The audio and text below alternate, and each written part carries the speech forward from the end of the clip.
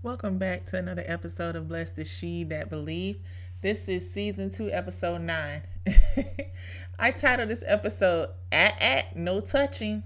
If any of you had a mama who was a firm believer of popping hands like my mama, that is the sound mamas make when they get ready to pop their hand. You know. So this one is gonna be good. It might hit home.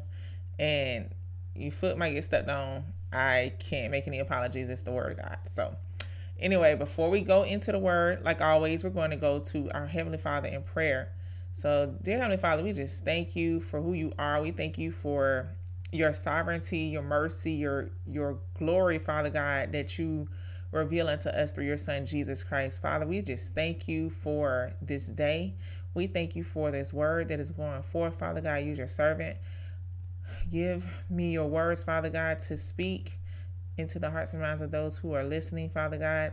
I just thank you right now for each and every listener. I thank you that you are keeping them and protecting them and providing for them, Father God. But more than that, that you have a relationship with them through your Son, Jesus Christ.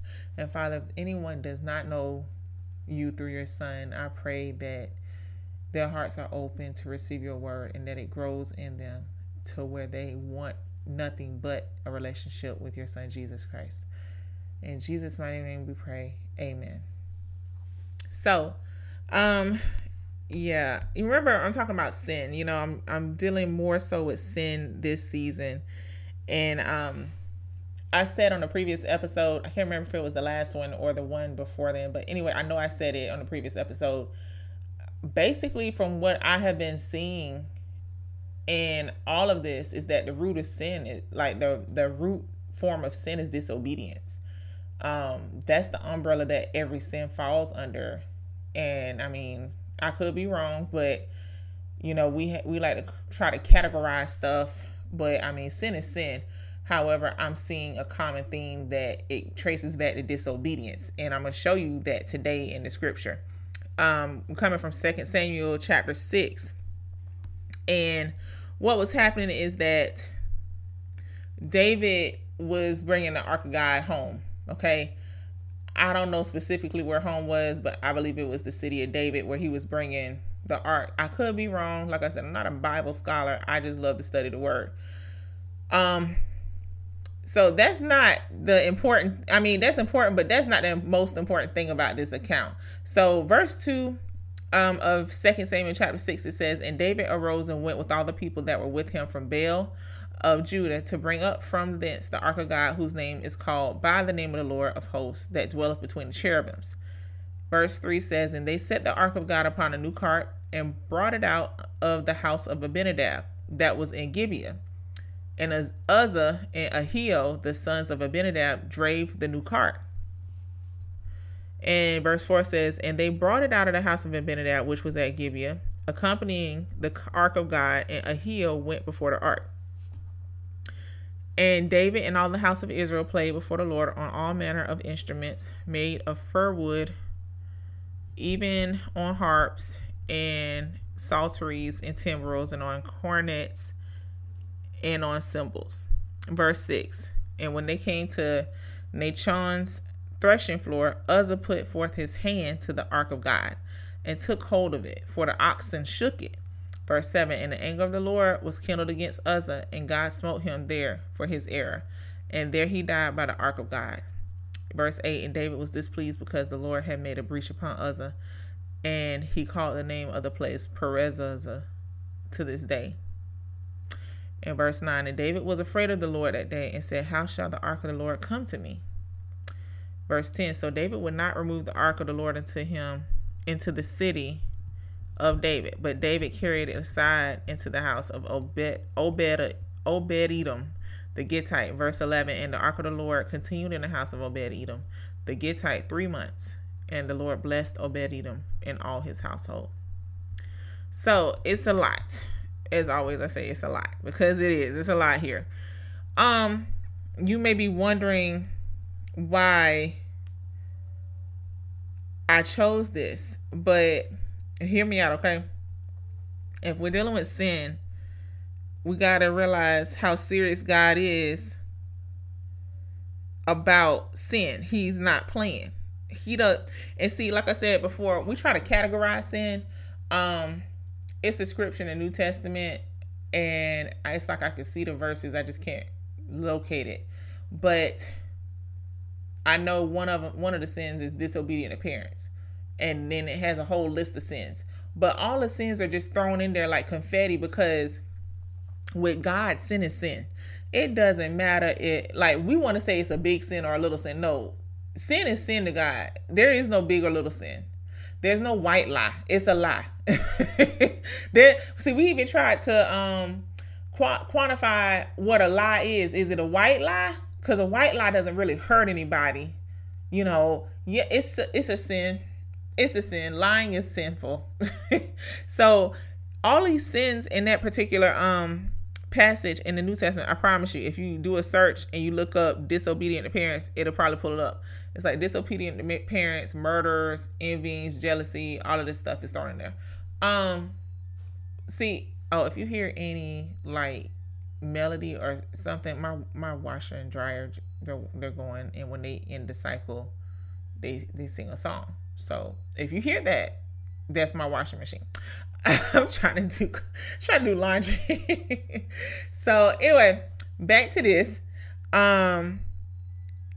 The sin is sin with God, and we as humans, because we're trying to understand the things of God in our own frail human mind, which can never understand how God moves, because his ways are higher than our ways and his thoughts are higher than our thoughts. So with that being said, this particular account about disobedience, because that was the root cause of all of this, was disobedience.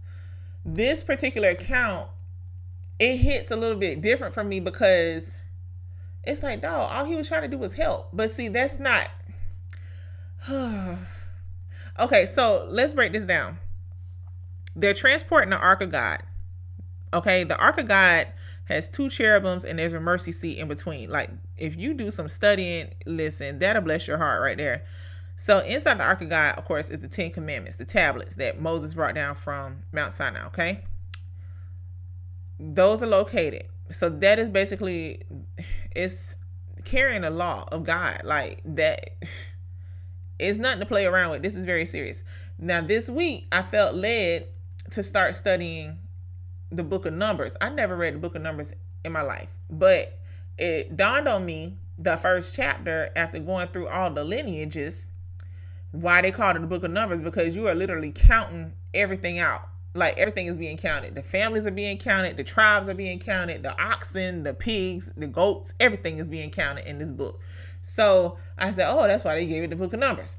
Now, what I found particularly interesting is how the tribe of the Levites, how they came to be about, because they weren't counted in the original count with everyone else. They were counted separately. The whole tribe was counted separately. And within that tribe was made up of 3 different families. But the, I don't know how to call it, like, I guess the head of the family, the head of the households were brothers. So the Levites, the whole tribe, the whole clan of the Levites were counted separately from the rest of the tribes, like tribe of Benjamin, the tribe of Dan, the tribe of Joseph. All of them were counted together, but the Levites were separated. And God did it for a reason. He said, I'm separating them because I have sanctified them for myself and called them unto myself. And that's interesting, because Levi was not the oldest of all of the brothers. See, the reason why you have the tribes of Israel is because they came from Israel, not the country, but the man. Remember, Israel's name was changed from Jacob to Israel. Remember, Jacob was rolling around with the angel of the Lord, which was actually Jesus. That's another story for another day. It was a Christophany. So we'll talk about that later. So Jacob was wrestling around. And so remember, Jacob is the twin that stole the brother Esau's birthright from their dad. Well, not from their dad, but he was in his place, because Esau sold his birthright for a bowl of soup or porridge or whatever, because he was so hungry he thought he was going to die.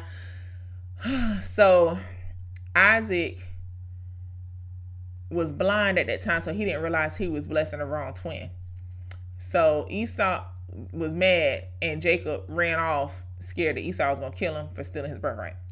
And Jacob ran into, and Jacob's name literally means trickster. So be careful you don't name a child Jacob, because I knew a Jacob. I went to school with a Jacob, and he really, all he did was play jokes on people. He played pranks. Whatever you call your child, they're going to live up to that name. I guarantee you that they're going to live up to that name. But anyway, another story for another day. Jacob ran away because Esau was gonna kill him. He was like, Esau gonna kill me. I stole his birthright. So he ran into his uncle. Now I can't think of the man's name. Anyway, he ran into his uncle, which was his mother's brother. He had 2 daughters. Laban, I think it was Laban. Yeah, Laban. Thank you, Holy Spirit. He had 2 daughters, Rachel and Leah. That's how I've heard it pronounced. It's read Leah, but I've heard it pronounced Leah. Maybe that's just a southern thing, but it's Leah. So Rachel was very beautiful. He saw her, fell in love. Like, that's the one I want. Give her me. Give me her. You know, and see, as much as a skilled trickster as Jacob was, Laban, he had nothing on Laban. Laban duped this dude so hard. Like, you gotta go read Genesis. Genesis is like the Young and the Restless, okay? I promise you. So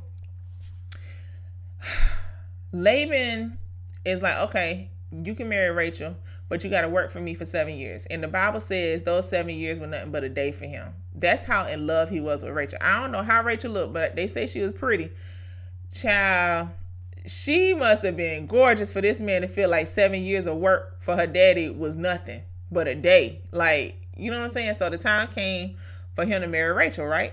Well, her older sister Leah, the rules were that the oldest has to get married before the youngest. Now, Laban didn't disclose this information to Jacob first.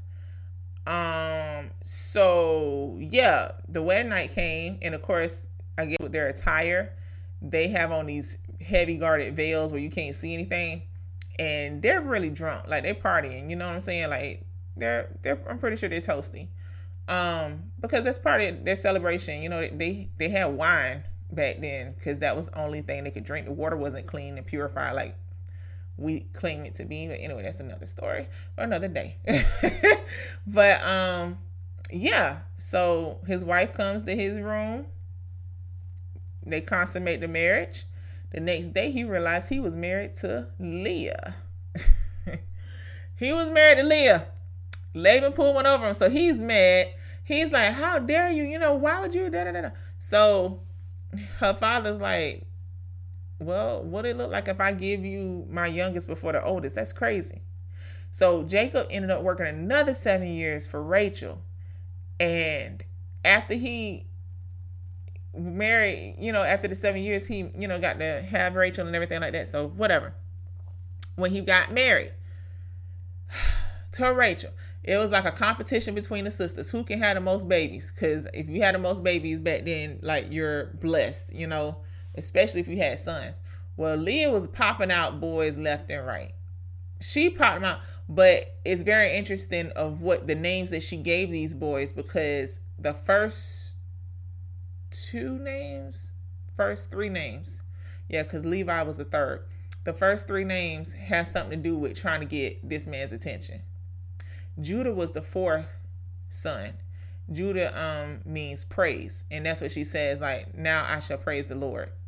And that was the only name that she gave that had nothing to do with trying to get her husband's attention. Now he will come to me. Now he will love me. Now he would do it. Judah was the only one that honored God, and that happens to be the lineage that Jesus comes from. That's the lineage of David. That's the lineage of Jesus. Like, they came from the tribe of Judah. That's where we get the Lion of Judah from, okay? Now, I had to give you all that background to lead up to this. So Levi was the 3rd son of Israel, or Jacob, and Leah, okay? He's the 3rd son. So back then, the oldest son is the one who gets the blessing, like the big blessing, like, you know, all that good stuff. This is what God does in Numbers, the book of Numbers. He separates the Levites from everybody else. And he said, this group of people, this tribe is the tribe I have set apart from me. This is the chosen tribe, and I'm reading this week and I'm like, wow. And what God actually says, in number 6, if you go back to number 6, he actually says that, hold on one second. I don't know why I just did but I did it. And it's not number 6. It's numbers. Hold on. I highlighted it. I have my other websites pulled up on the Bible, but they're not for this. Okay. It's Numbers 3. I'm sorry, y'all. I was reading number 6 earlier. But Numbers 3 and verse 12, he says, and behold, I have taken the Levites from among the children of Israel instead of all the firstborn that openeth the matrix or the womb among the children of Israel. Therefore the Levites shall be mine, because all the firstborn are mine. For on the day that I smote all the firstborn in the land of Egypt, I hallowed unto me all the firstborn in Israel, both man and beast. Mine shall they be. I am the Lord. Like, if you had any questions about that, I'm the Lord. So do what I say. Then he says, in verse 45 of the same chapter, take the Levites instead of all the firstborn among the children of Israel, and the cattle of the Levites instead of their cattle, and the Levites shall be mine. I am the Lord. Like, that's the stamp of approval. I'm the Lord. Okay. So the Levites he set apart from himself, and you might be going, dog, why would God not take the firstborn, the firstborn son's tribe of of Leah and Israel or Jacob? Well, he says it right there. He preferred them over the rest of them. He wanted them set apart. And not only that, it's the firstborn. Let me tell you something. I know a lot of people out here debating tithes and offerings and stuff. It's not even about money. God don't need our money. He doesn't. What he gonna do with $10 up there in heaven? Go to the vending machine? Like, I don't understand. It's not about money. It's about obedience. It's about, because he said it. Just like he said, I am the Lord. Who gonna argue with that? Oh, we try to. He said do something, that's what he mean do. And that's the basis of this, what we're going to talk about today. When he says to do something, that's what he means, do it. Like, he's not going to waver on what he said. He said what he said. Literally, if there was anything that means I said what I said, it's the Lord saying what he said. So and see, this also goes back to you wondering how people can jump ahead. Oh, well, how they get that promotion? They didn't go to school for. God will move to the front whoever he wants to move to the front. And he said what he said, and he does what he does. And there's no question about it. You may feel like you're not qualified for the position. You may feel like you're not qualified to do X, Y, and Z. You may feel like you don't deserve to get married. You may feel like whatever. God will move to the front whoever he wants to. He is judge. He puts down one and sets up the other. And there we go. Boom. Now, here's the other thing. That was the Levites. You know what the Levites' job was? The Levites had the most important job. They had to take care of the temple of God. Everything that has to do with the temple, everything that has to do with the worship, that was their job. And within the Levites were 3 sets of families. Not 3 sets, but 3 different families. They, the heads of the households were brothers. So then, here goes the Lord moving one brother ahead to the forefront. The family of Kohath. I'm thinking I'm saying it right. Kohath, yeah. Take the sum of the sons of Kohath from among the sons of Levi after their families by the house of their fathers from 30 years old and upward, even until 50 years old, all that enter into the host to do the work in the tabernacle of the congregation. This shall be the service of the sons of Kohath in the tabernacle of the congregation about the most holy things. And that is verse 2 of chapter 4, Numbers chapter 4. So that brother's family, his whole household, grandsons, great-grandson, the whole lineage of Kohath, they had to minister with the tabernacle, like the intricate details of the temple. Whew. It's a lot. Like, I'm still studying this and working it out. Like, I'm gonna have to draw a diagram and connect. I'm telling y'all need to study it. It's good.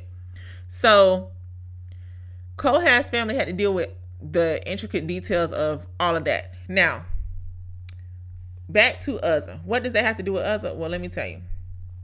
With Uzzah was driving. He was one of the people that drove the cart that the Ark of the Covenant was on. Here's the problem, though, because in Numbers chapter 7, remember I said the family of Kohath, their job was to take care of every intricate detail of the temple, including the Ark of the Covenant, right? Now, there is a law, and I cannot remember. I couldn't find it, but I know it's in Numbers, and I probably just hadn't read it yet. But I know there has to be a law, because when you see it in 2 Samuel, where it says, Uzzah touched the cart, because God was mad at him, because the anger of the Lord was kindled against Uzzah, and God smote him for his error. So there's a law, because God wouldn't have killed him if there was no law broken. But there was a law about touching the ark. Nobody was supposed to touch the ark. Nobody. And there was even another law in Numbers chapter 7 and verse 9. It says, but unto the sons of Kohath he gave none, speaking about the oxen and other things that he gave to the other two brothers' families, or households.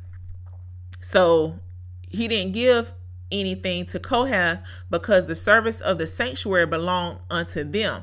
That was that they should bear upon their shoulders. They were actually supposed to carry the Ark of the Covenant on their shoulders. If you look up the picture of the Ark of the Covenant, you'll see the little things that you're supposed to carry. Y'all seen that stuff where people carry something or somebody on their shoulders. They were supposed to carry it, physically carry it. So the Ark of the Covenant was not supposed to be on the cart. So there's the disobedience right there.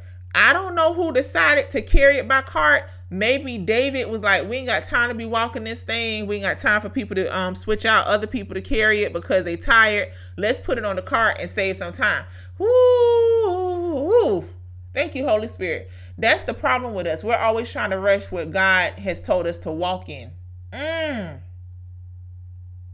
God told us to walk it out, but we trying to put stuff on a motorcycle or a ship. We trying to get it there faster. See, that's our problem. We're trying to rush through the process of something instead of taking our time and doing it God's way. Talking to somebody. I'm talking to myself more than likely. I'm talking to myself. So, this is good. This is good. I told you it was going to be good. Like this is good. That's why. Not only it wasn't Uzzah's fault. Like I wasn't there. I don't know. I'm gonna have to go back and see why they put it on the cart instead of carrying it. Maybe David wanted to rush it.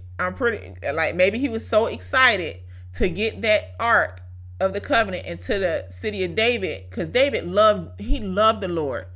He loved the Lord so much. If you continue reading in 2 Samuel chapter 6, that when the ark got to the city of David, he danced out his clothes, made his wife mad. That's another story about people who watch you praise and they get mad because you got a praise on your heart and they sitting there. Anyway, that's But yeah, he danced out his clothes. Like David loved the Lord. He was a man after God's own heart.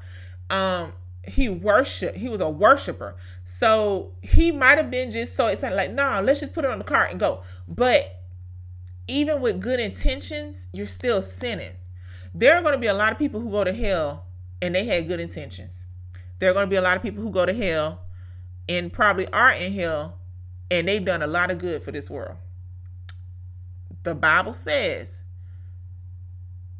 Jesus said the word. Jesus is the word. He said, no man comes to the Father but by me.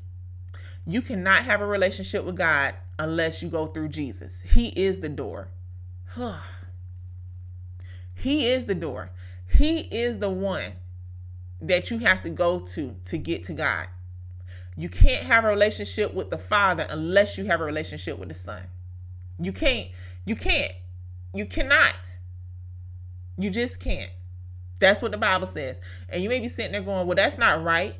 I can worship who you have. You know what? You actually have a right to choose whoever you want to worship. But as for me and my house, my dog included, we gonna serve the Lord of hosts, El Shaddai, Jehovah Jireh, Jehovah Nisi, El Roy, all the other names that he has. We gonna serve him because we have a relationship with Jesus. Well, I have a relationship with Jesus. It's through the blood of Jesus that we are saved. The Bible even says when you call on the name of Jesus, you shall be saved. So I don't understand. It's very simple. It's as simple as ABCs, and they actually had the ABCs to accept Jesus. You can Google it. That's what you're supposed to do. That's what happens. Is you're supposed to choose Jesus, and then you have a relationship with the Father. You have full access to the Father once you have accepted his Son as your Lord and Savior. That's why the Bible declares that we can come boldly to the throne of grace. We have full access. Nothing is hidden from us anymore because we have a relationship with his Son Jesus. Jesus is the bridge between God and man. He is our mediator. If you don't have Jesus, I highly recommend that you seek him for yourself. If you need anything, you need to email me. I mean, I could pray with you, but you're living in disobedience. By refusing the Son, you live in disobedience. And that may be why your life is not the way you expect it. And even if your life is, you could be rich, you could be a billionaire and everything. Have everything that you want, everything at your disposal, be in good health and everything. The devil is going to let you continue to live that lie. He's going to paint it real pretty so that way you won't ever think you need Jesus. And there are a lot of good people. People who don't do any wrong. They follow all the rules and they give to their communities and they spend time helping people and giving back, but they're going to go to hell because they did not accept Jesus. And that's what the word says. And people don't want to hear that, but you know what? Let me tell you something.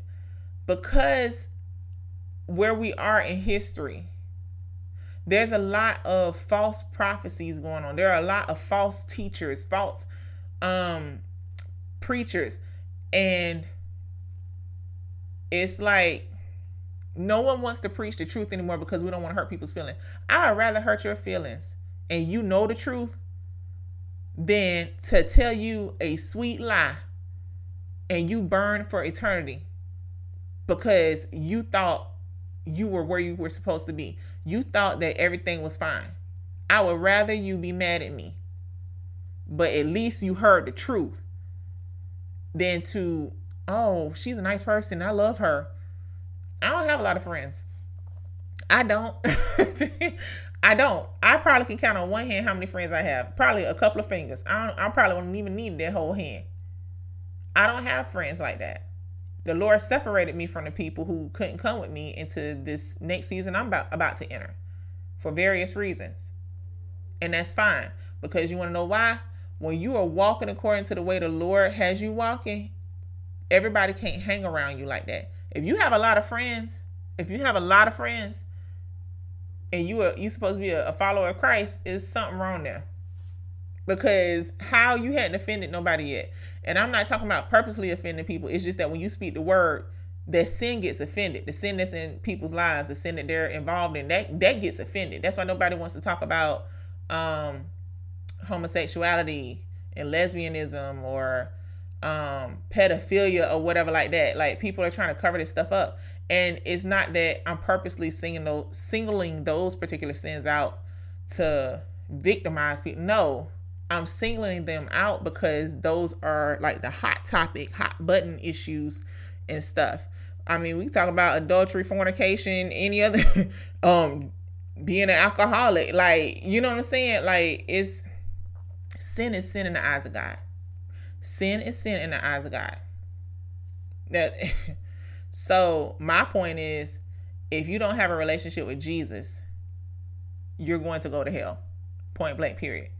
Not just have a relationship with him. Oh, I love Jesus, because you can still be in your sin and go to church. And I don't know how many of you realize that, but yeah, you could legit be in your sin and go to church, because that's how I used to be, playing church, fornicating, playing church. Like, and as hard as my pastor be preaching, man, I was like, I ain't hearing all this. Like, who does that? Like, I am scared now at this point. It's like, I don't want to mess up at all. And I'm sitting here like, and the thing is, you messed up. You're going to mess up because you're human. You may not mess up in that particular area, but you're going to mess up somewhere else. You can try so hard not to mess up in that area, you end up telling a lie. Doggone it, now you done messed up. See, and that's the thing with the 10 Commandments. Religion has taught us, okay, when you get saved, then you can't have fun. You can't go to the movies. You can't do any of this stuff, because if you do, you're going to hell. No, that is a lie. That's religion. That's being in bondage. No. If you are in Christ, he has made you free. You are free indeed. I go to the movies. I just don't go as much because the prices are astronomical. I really just go there for the nachos and the slushies, to be honest. And maybe some Sour Patch Kids. It depends on what day it is. But definitely the nachos and the slushie. I go to the movies. Now, I pay attention to what I'm watching. I'm not going to go see a horror film because I just don't like being scared. And I'm not going to go watch movies that have a bunch of sex in it. I try not to watch any of them that have sex in it. Why would I do that? That's then going to start messing with my head. Then I'm going to start having thoughts. And if you read, when lust conceives, it brings forth sin. So there we go. Why would I put myself in this situation? The Bible says to avoid the very appearance of evil. So what I have inferred when religious people say, don't go there because you're going to get in sin. No, what it is somebody told you not to do it because they did it and they fell in sin. So they just made a law that nobody need to go to the movie theaters because they're going to fall in sin. That's not right. You're holding people in bondage. Stop it. Okay. Now, disobedience, like I said, it seems to be the umbrella where all the other sins fall under, because we have our 10 Commandments, which says do not kill. And people think like do not kill, do not murder is like a physical. It is physical, but you do realize you murder people with your words too, right? With gossip. Okay, we'll leave that alone. All right. We don't want to talk about that. Okay. So if you talked about anybody in a negative light, you were killing them. So you committed murder too. And I just want you to know that. So you may be wanting to be careful what you say. And I was a gossiper. I was. And I'm not ashamed to admit that, because it's all under the blood of Jesus. I am saved and delivered. Praise God. He's in the process of delivering, I'll say. So yeah. Listen, you will kill people with your mouth. Get your mouth off of people. And don't be talking about the man and woman of God. Ugh.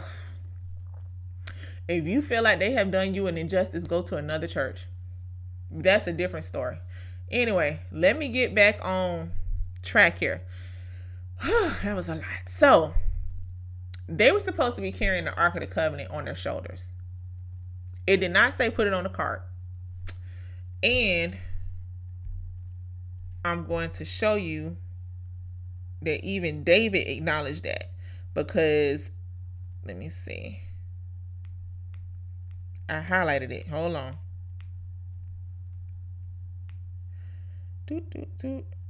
Okay, in 2 Chronicles chapter 7. Oh, wait, no. Not chapter 7. Oh, goodness, where did I go? I meant to go to 2 Samuel chapter 7. That's why I couldn't find anything. I was in the wrong book. Oh, Lord. Y'all, I'm sorry. I'm sorry. I'm just all over the place. Now I can't find where I saw it. Anyway, David said that only the Levites can touch only the Levites could transport the ark. And I'm trying to locate it. I lost it. I had it highlighted.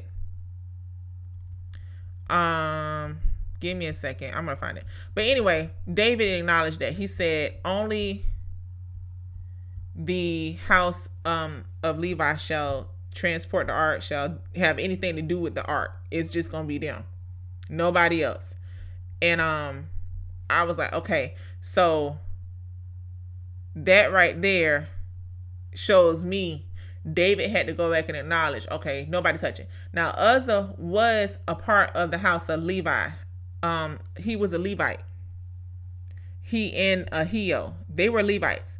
But the thing is, Uzzah still couldn't touch it, because that's not this is what the Ark of the Covenant, it was like a box. It was huge.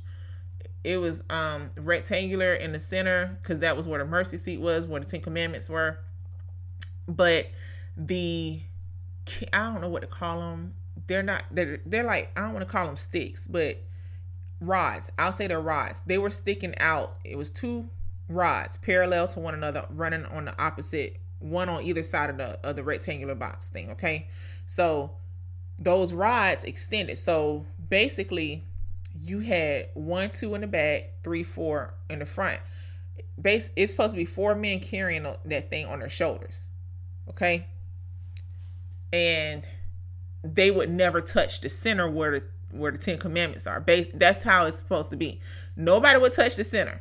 You pick it up and you carry it. And they had to even be right. Like if you go back and read Numbers, there are so many rules they had to follow. There's so many details with the tabernacle and where stuff is supposed to be placed and everything like that. So many details. Because God is not playing with us. And neither is that. But he's like, you couldn't even go into the inner court, or you definitely couldn't go into the Holy of Holies unless you have been purified of your sin, or you drop dead on sight. You gonna drop dead. The priests had to wear, on their robes, they had to wear bells. They had bells sewn into their priestly robes, so that way, if one of them dropped dead after, because they were supposed to go to Holy of Holies and do the ceremony, sprinkling of the blood and stuff, and pray for the people to absolve them of their sins. And if the priest wasn't right, they would die. So it's like, wait a minute. What in the world? And so if the bells stop ringing, so in essence, you're moving around in there, you're going to hear the bells. If the bells stop ringing, then they know they died. And so the people who were standing on the outside, then they also had, it was a scarlet rope that was around the, and see that oh man, it's scarlet rope around their waist, so if they drop dead, they could pull them out, because they couldn't go in to get them, because then they dropped dead. So it was a lot. But here's the thing that I think about, all of that detail, and we have the liberty, the freedom to just walk up in the house of God any kind of way we want to right now. Like, they couldn't go into the house of God like that. They had to be right. And we have the audacity to walk up. I mean, I know the Bible said we can come boldly to the throne of grace, but really? Straight from the club, we come into, and a lot of people will make it, oh, well, at least they come to church. But, yes and no. Like, you right, but it's still wrong at the same time. You could be right about something and still be wrong. Just to let y'all know. You could be right about something and still be wrong. You can't. Because how you smell like cigarette smoke. You smell like you've been drinking, you washed in alcohol, you washed in Everclear or something. Like, why would you want to come to house? And it's one thing if your circumstances or whatever, but if you have a 9 to 5 and you have your own place and stuff like that, you're doing well for yourself. Why would you just come straight from the club? Like, I'm not judging anything, because I did that. That's why I'm saying, it's like I did it, but I was ignorant. I was dumb. I was in college. It's like, have some respect. This is, his train fills the temple. Then we sit here and wonder why God is not moving like he used to when we gather together, it's because we coming in here not just physically messed up, like as far as coming from the club, for example, we coming in here with lust in our heart. We're coming in here with hatred in our heart towards our brothers and sisters in Christ. We coming in here with gossip in our heart. We coming in here with all this other junk. So no, he's not gonna move like we expected him to move. Then we sit here looking like the doggone priests who were going up against Elijah, trying to pray God out of heaven to move. He shows up if he wants to. And I tell you right now, if you go into church and you have all that crap on you, all of those things that you need, those weights that does so easily beset you, you need to you don't start getting ready for church at church. You start preparing to go into service, into worship. Y'all know what? Like, this is so but I do the soundboard and everything like that at my church, right? And the Lord started convicting me about how I was approaching my ministry.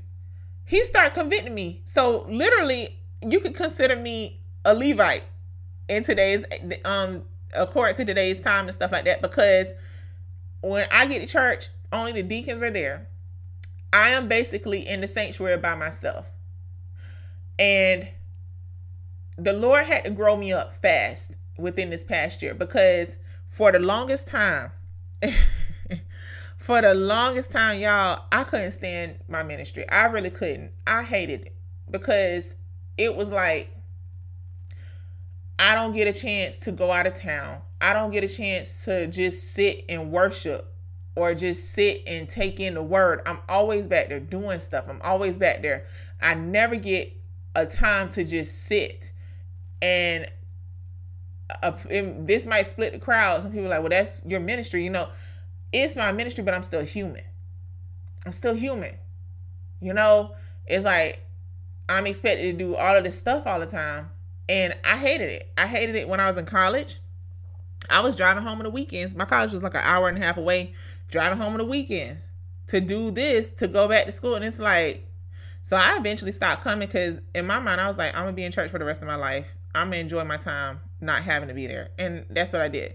But I still had to put the PowerPoints together for praise and worship. I still had to do stuff online to send. So they would, and I'm like, this is crazy.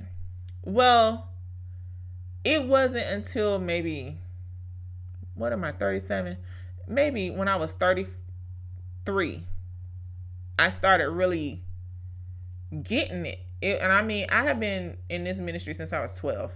Okay. Like I told y'all, I'm an honorary PK. I grew up in church. And it wasn't until I was about 33 years old when I started to really understand what I was doing. And you may be like, dog, yes, I was very slow at this. Like, I was very rebellious and hard-headed because I did not want to do this. It's like, why did God call me to do this?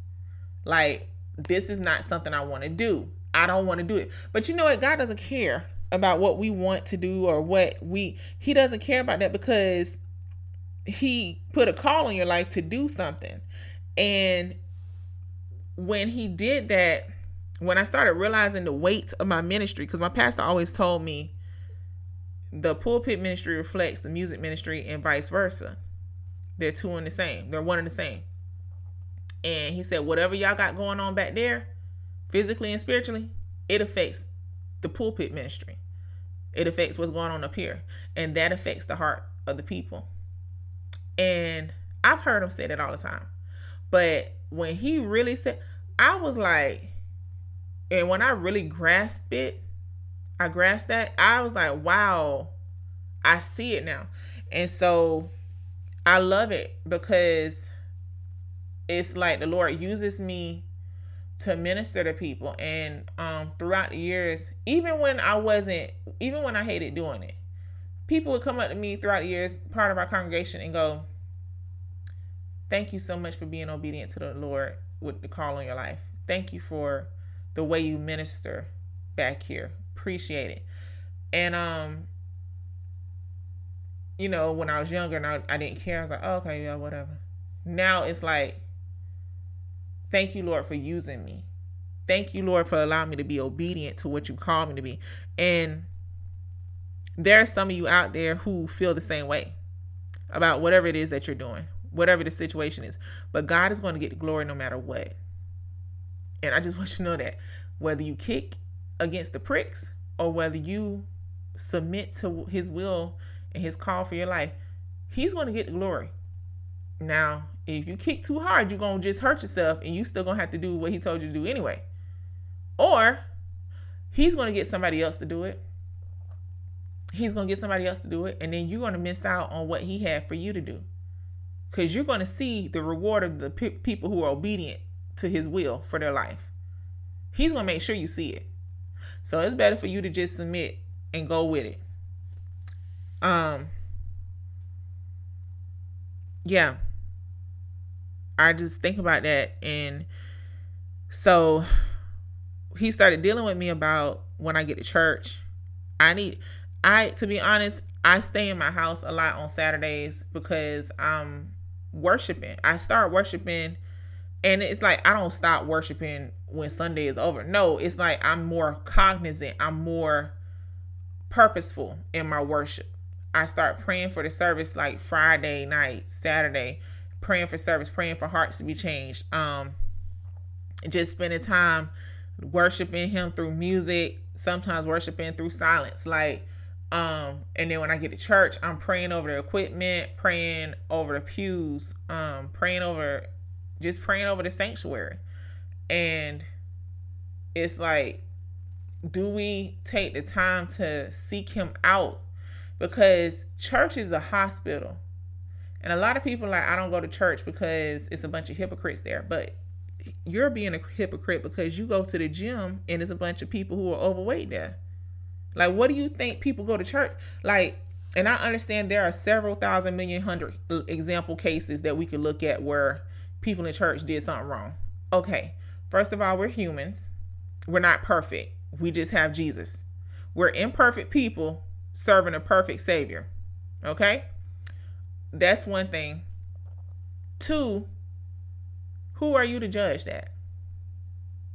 That's like you get mad because they got fruit in the doggone grocery store. It's not supposed to be any fruit here. Like, what did you think was going to be here? What you mean you mad because this is where sinners are here. Sinners are here. Okay? Yes, everybody's a sinner. Yes. It's just that we are making a conscious choice to choose Jesus. And we're not going to get it right every single day. But we do the best we can. And if we mess up, we ask Jesus for forgiveness and we are forgiven. And he puts it under his blood and he remembers our sin no more. I am sorry that you have church hurt, but when you got to take a step back and look at the situation as is. And I know it's some severe and like very justifiable reasons to have church hurt, but it's kind of like if you've been out of church for over 20 something years because of something that happened when you were a kid, and I ain't talking about like molestation or whatever like that. I'm talking about some other stuff. You heard somebody talking about your mama or whatever, like stuff like that. You got to let that go. You got to move forward. You got to move forward. Because you're letting what somebody else did hold you captive when you could be living free. And yeah, I get it. It's not right. And I'm not making excuses for it. But you're going to let somebody's wrong dictate to you how right you should be living? You got to think about stuff like that. People hold on to unforgiveness and bitterness and stuff, thinking they're hurting the other person. You're not hurting them. They living their best good life. They doing whatever they want to do. That's disobedience too, by the way. It's disobedience because God says forgive. Anyway, yeah, David said, and like I said, I can't find it now. I now cannot find it. But David said that the men of the Levites were the ones that needed to carry it. not anybody else. And it's really bothering me because I found it right before I got on here and I thought I still had it. But anyway, I also thought it was interesting how they were to carry the Ark of Covenant, because that goes back to what Jesus said, take up your cross and follow me. It's like the Lord wanted them to carry the weight of the law. Like, I want you to really understand and grasp what I'm saying, because how can you carry the word oh wow, thank you, Holy Spirit. How can you carry the word around and go back to sin? How can you know what it's like to carry something heavy on your shoulders, or carry something heavy, period, for a long period of time? Because there were some times where they just had to stand in place and with the word of God. They just had to stand there and hold it. Do you know how do your arms feel when you put that thing down? They hurt, don't they? For a minute. I remember I held my god sister's son. That baby is, listen, I love him. Little chunky. But he's solid as a rock. Okay? Solid as a rock. When I put that child down on the ground so he could go run off somewhere, I tell you, my arm was, listen, I had to drop my shoulder a little bit to just kind of let my arm swing. Because the weight of him was so heavy, and I had him in my arms for, I know, at least good 20 minutes. But that toddler was heavy. That's going to be a football star one day. I know he is. He going to be a big old boy. But the weight of him was so heavy, my arm, I felt that for, I'm not even exaggerating. It was at least 2 hours after I put him down. Some of you understand that. You have carried something heavy for a very long time. You know you still feel the weight of that thing hours later. Think about having this thing on your shoulder. The word of God is sitting on your shoulder. And you put it down, you can still feel the weight of it. How do you go into sin and you felt the weight of the word on your life? And I mean, it just dawned on, that was the Holy Spirit right there that brought that forefront. Thank you, Lord. Because listen, it's like, if you got the word in your heart, how do you even go especially when you know what the Lord brought you through? Y'all, in 2 Corinthians chapter 4, verse 10, it says, always bearing about in the body the dying of the Lord Jesus, that the life also of Jesus might be made manifest in our body. We take up our cross to follow him. And that cross is a reminder of the fact that Jesus died on it for our sin. And we carry that cross everywhere we go. We may not have a physical cross, but we carry the cross of Jesus everywhere we go. Always bearing about in the body the dying of the Lord Jesus, that the life also of Jesus might be made manifest in our body. Uzzah was not supposed to touch the ark, and he did. He was out of line, but the disobedience started when they put that ark on a cart. They were supposed to carry that ark. They put it on a cart, and that caused somebody to be out of disobedience, or be out of obedience, being disobedient, and cause them to die. God does not play with sin. And just because you hadn't gotten caught in your sin doesn't mean you can keep doing it. The only reason why God hadn't killed us in our sin is because of Jesus. Because we operate in grace. We're not under the law. We're operating in grace at this point because Jesus died for us. This is heavy. This is so heavy. We're going to have to go ahead and get out of here because this is heavy. Y'all, I want y'all to have a great week. Y'all be productive, but just think about it. Like, go back and read Numbers 6 and 7 and 2 Samuel chapter 6. Like, read those things and just sit on it. Just sit on it, because this is really heavy. God does not play about sin. If he said don't touch something, don't touch it. If he says don't say it, don't say it. God doesn't need our help. See, I bet Uzzah was like, no, let me get this so it won't fall. God doesn't need our help. He doesn't need us to defend him when people say he isn't real. Okay. shake the dust off your feet and keep on moving, because the dust will testify against them in the end. He doesn't need us. Listen, he gave us the free.